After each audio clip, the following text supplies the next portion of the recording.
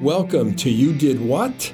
The podcast which analyzes all things marketing. Your hosts, Sheri Lambert and Jim Thompson, debate current brands, strategies, and actions.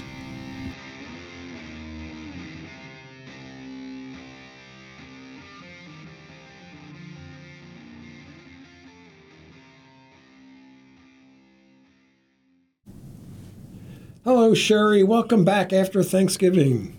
Thank you, Jim. I waddled into the studio today. I certainly ate up, although it's interesting, I weighed myself after we got home because we were away. And one benefit of going away with family for Thanksgiving is we don't have any leftovers in the house. It's fabulous. So I missed the leftovers, but not the calories. At any rate, I assumed I was going to top out at a record number, and instead, I lost weight during the weekend. That's amazing. Yeah, part of it is... I want that diet. Yeah, I go walking, and with my sister, and in this case with others. And it was funny because in my class recently, one of the topics was why do people from the U.S., when they go to Europe on vacation, even though they eat and maybe have wine, they lose weight. And part of it's that they're walking a lot, and the other part is it's healthier eating. It is. A lot of less preservatives in their food. Even if I hear so many people say, oh, I did 10 days or 12 days in Italy, I had pasta and bread every night. How did I lose weight? Yeah.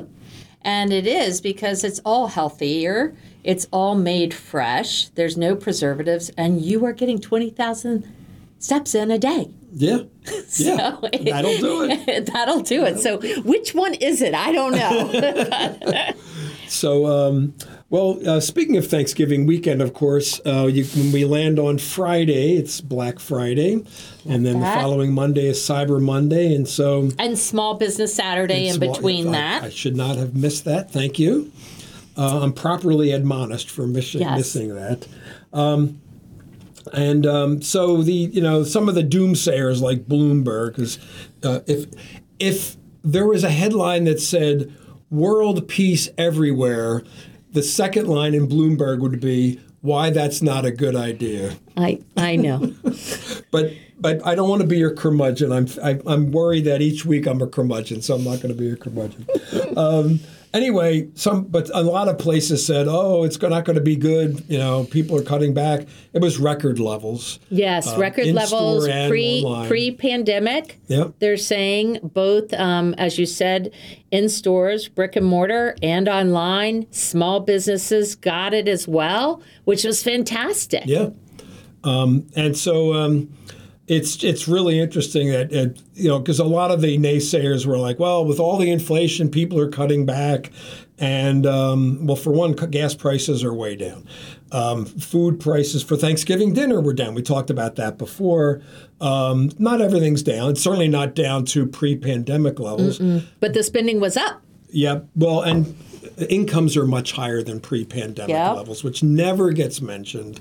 Employment rates are higher than pre-pandemic. That doesn't get mentioned either. So inflation is absolutely affecting poorer people really badly, or it's affecting them in a bad way.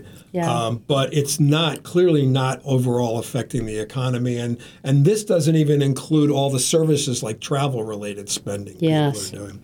One article talked about, BNPL was one of the drivers of the increases, but they had numbers in the article, so I did the math. And they basically, if you did the math, it was that 0.7% of total spending was attributable. Really? So 0.7. 0.7. So now they're looking at apps that are buy now, pay later, like Klarna and the like. Credit cards are buy now, pay later, but they don't get included in that. I just thought it was interesting to cite that as one of the reasons people were spending. And then when you do the math, it was a pretty small percentage of what people are spending. I think part of that is just BNPL, buy now, pay later, is very much a Gen Z phenomenon. It is. Somewhat millennials, but pretty much Gen Z. And the real spending power, of course, is as you get older and have more money.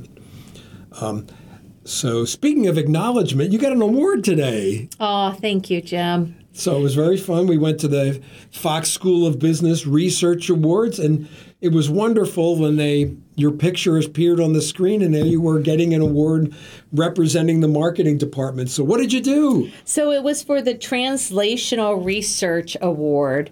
And I'm happy to say that I was one of the recipients for case-based research. Dr. Neha Mattel was also one of the recipients. And I just think it's great because, in academia, you need to do writing, you need to do research, and it's part of your scholarly,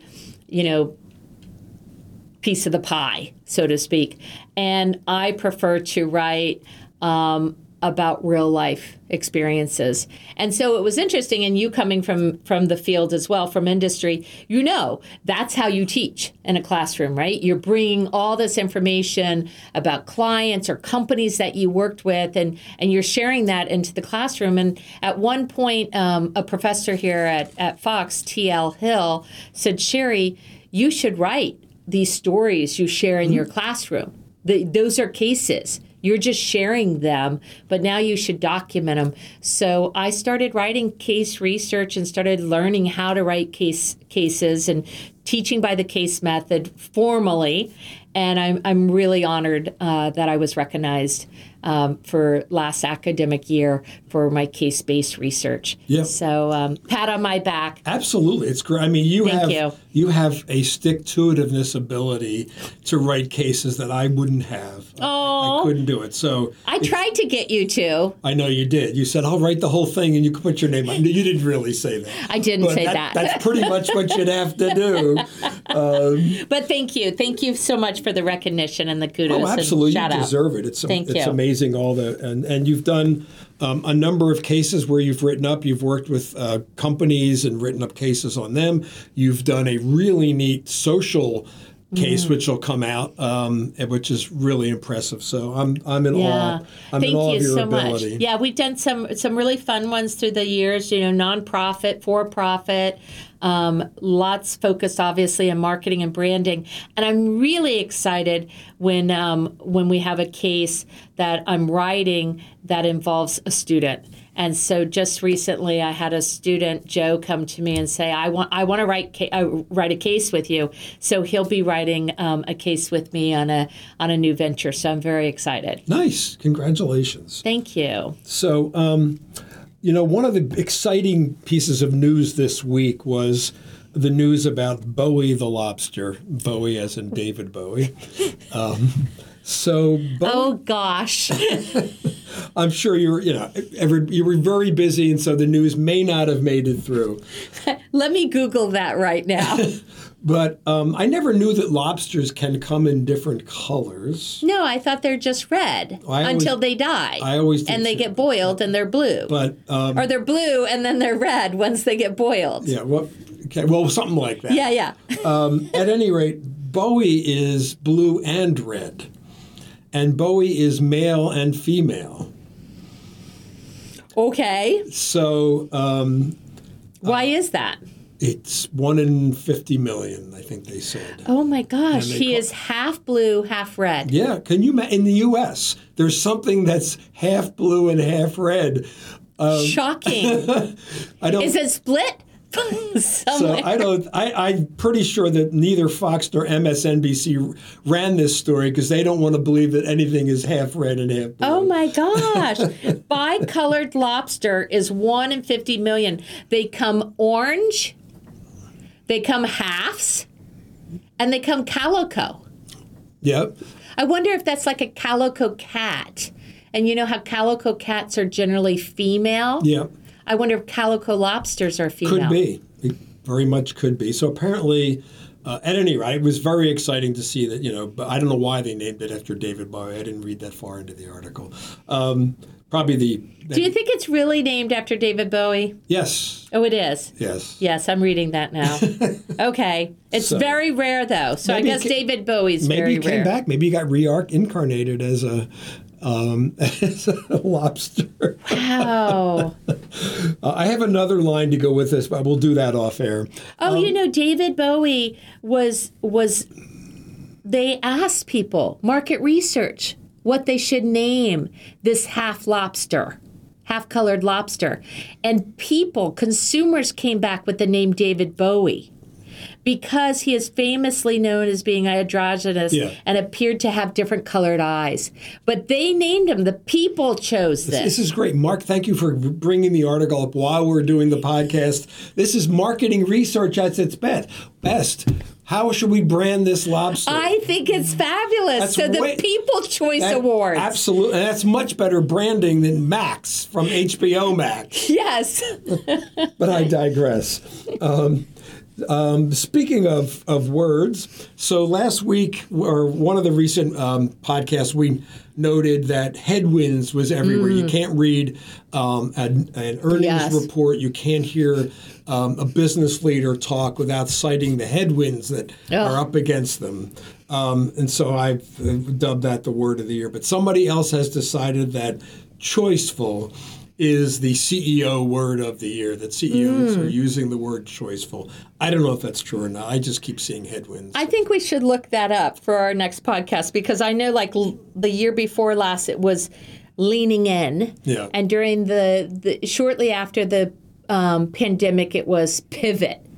And it was pivot, for marketing strategies and branding, and it's time to pivot, and it's time for the companies to pivot. It's time for people to pivot. I know that in the 90s it was, we're going to put it in the parking lot, right? There's always a word. So in the general population, the Merriam-Webster people have said that the word of the year is authentic. Ooh. So now they were saying that it was a word that was searched more often than others.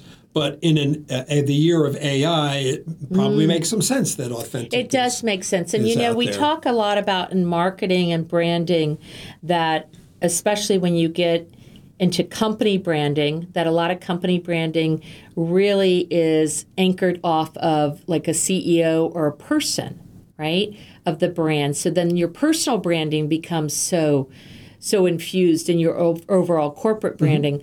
So now there's this whole thing about if you're getting and you're talking about personal branding and the branding of a company, you have to be authentic. So that makes a lot of sense that could be the business word also because, people see through, right? The transparency, people see through a lot of the BS meter and different things like that, and they can tell whether your brand is authentic. Yep. And I think that's really interesting. It's probably because I'm coming off of writing a case about an NFL athlete who is really proud of the fact that he believes his personal brand is authentic to who he is. Well, we'll have to hear about that in a future episode. Exactly. We'll probably have to have him come on. That would be pretty interesting.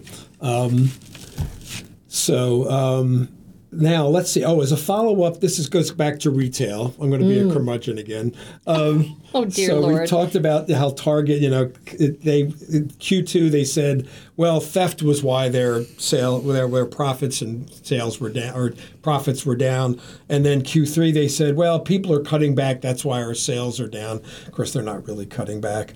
And then there was an article literally today. The New York Times put out an article saying that if you ask people what they think is going on with shoplifting and retail theft, they would say it's through the roof. It's never been this bad.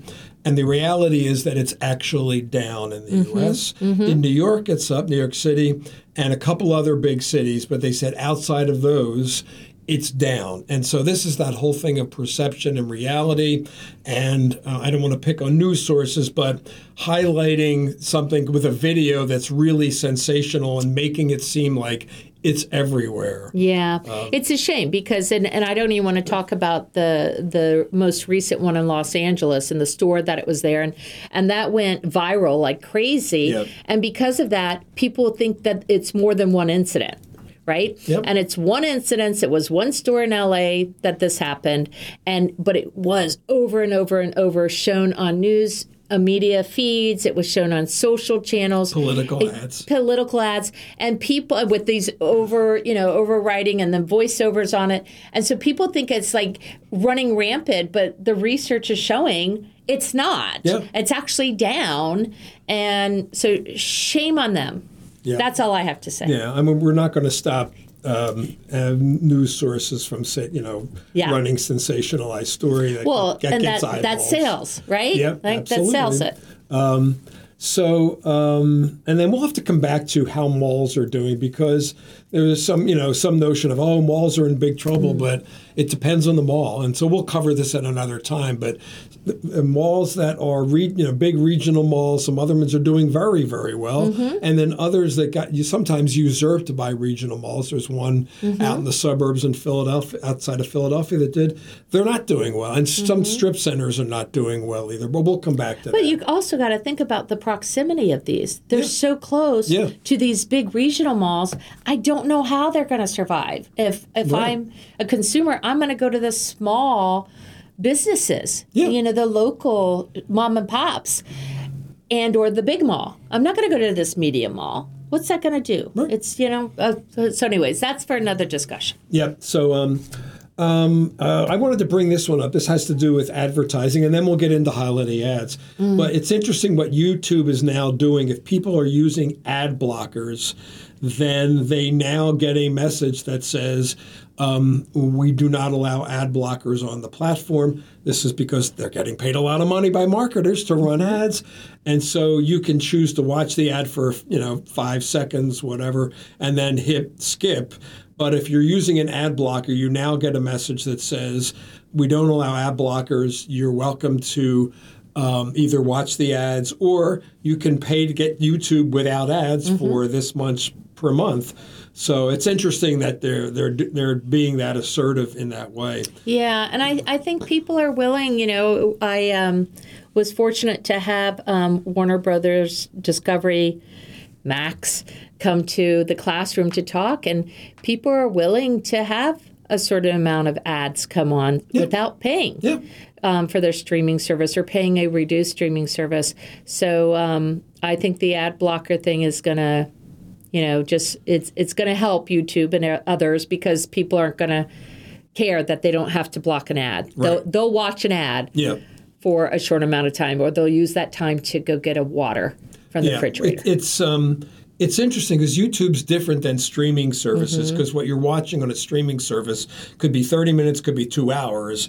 And so historically, before streaming, and other than a few movie channels on cable, people always had ads. And so it's different than YouTube, where you go and you just want to watch like a 2-minute video. It's different there, but the ads are in the beginning. Yeah. So anyway, I don't think it's going to hurt YouTube at all. No. They're one of the big winners of streaming, if you will. But it's just interesting that they are now, and I think that same technology will get implemented by lots of others. Yeah, definitely. As well. So I do want to talk with you at some point. We've alluded to this, and we both think it's an issue, but ad frequency, whether it's the number of ads that are on a content, or the same ad running over and over and over again. So we do want to touch that in a subsequent episode. Oh, wow. We should probably have... we should get our friends from Warner Brothers to come. Sure. She can talk about the different ads. And there's some unique ones out there now where consumers can choose which ad they want to watch. You have a choice between ad A or ad B. Yeah. And you can choose that. So that might be interesting. So, yeah, absolutely. So we'll definitely have to do that probably after the start of the new year. And then speaking of holiday ads, so they're out there. They've been out for a few weeks now. I love this time of year for ads. It's like the Super Bowl for advertisers. I love it. It's fantastic. What have you seen that you love? So, I posted, I think you may have seen it. There's this ad from this pub in Northern Ireland.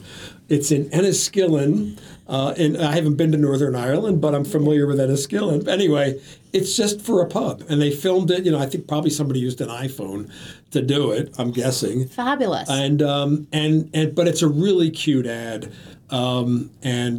It's I could describe the ad, or people can just go find it, but it's for Charlie's Pub in Enniskillen in Northern Ireland, and It stars an elderly gentleman, a couple, and their dog. A younger couple and their dog. So, but see, it broke through. It's great. That's what we care about. It's really as marketers. Yeah. That's what we care about. Breaking through that clutter. Yep. So how about you? Oh my gosh, the latest ad that I just saw, and I saw it on a streaming service. Then I saw it come up through socials. Was Amazon, and I just love. It's the most charming holiday ad, and it. I'm sure you saw it. It has 3 friends, and they're sitting, maybe waiting for a bus, or they're just sitting somewhere, and the one friend brings a box, and it's a package, Amazon package, and then it goes and shows them on the top of a sledding hill. And they're coming down on this package that she obviously ordered for her friends, right? And Amazon could have done what a lot of companies do and a lot of brands do, is talk about their features and benefits, right? But not this ad. This ad focused on what they do, the why. Their why is bringing joy, right, to these three friends that have been lifelong friends, and this connection that Amazon brought them all 3 together to sled. So there was some nostalgia in there. It was perfect. I think it was brilliant. Hats off to them. It's, what the ultimate message was that Amazon can provide the right or the perfect gift or the perfect item to make your holiday season special. And I think hats off. I think if you haven't seen it, Jim, you have to see it. Oh, I've seen it countless times. Oh, right? It's so good. And you want to watch it again. And I'm all happy. And then now I wanted to buy things for my friends. And I thought that was great. So, well, thank you for describing. I looked at it a little bit differently. You said joy. That's the right word in the ad, and nostalgia, and the 3 friends doing something together that they might have done 50 years ago. Yes. And so and I didn't think at all about Amazon delivers maybe the 60, 70. Okay. Yeah, but see, and then I got that connection that they're delivering this perfect gift. To make your holiday season special. So, well, the good news is that neither of us picked this year's Hess toy truck as the ad. This is true. I did see that ad, too. And I think I got up to get water or a drink out of my fridge. Oh, that's great. All right. Well, this has been a great discussion. Welcome back from Thanksgiving. I'm going to go walk about 10 miles to get rid of last week's food. Me too. And we'll look forward to talking again next week. Thank you.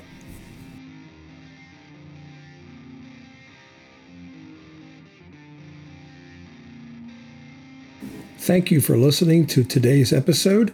The You Did What podcast is a production of the Temple University American Marketing Association Student Chapter. Our editors are TUAMA students Joseph Del Grippo, Abhijit Chaudhary, and Mackenzie Jones, and our technical advisor is Jennifer Zalia.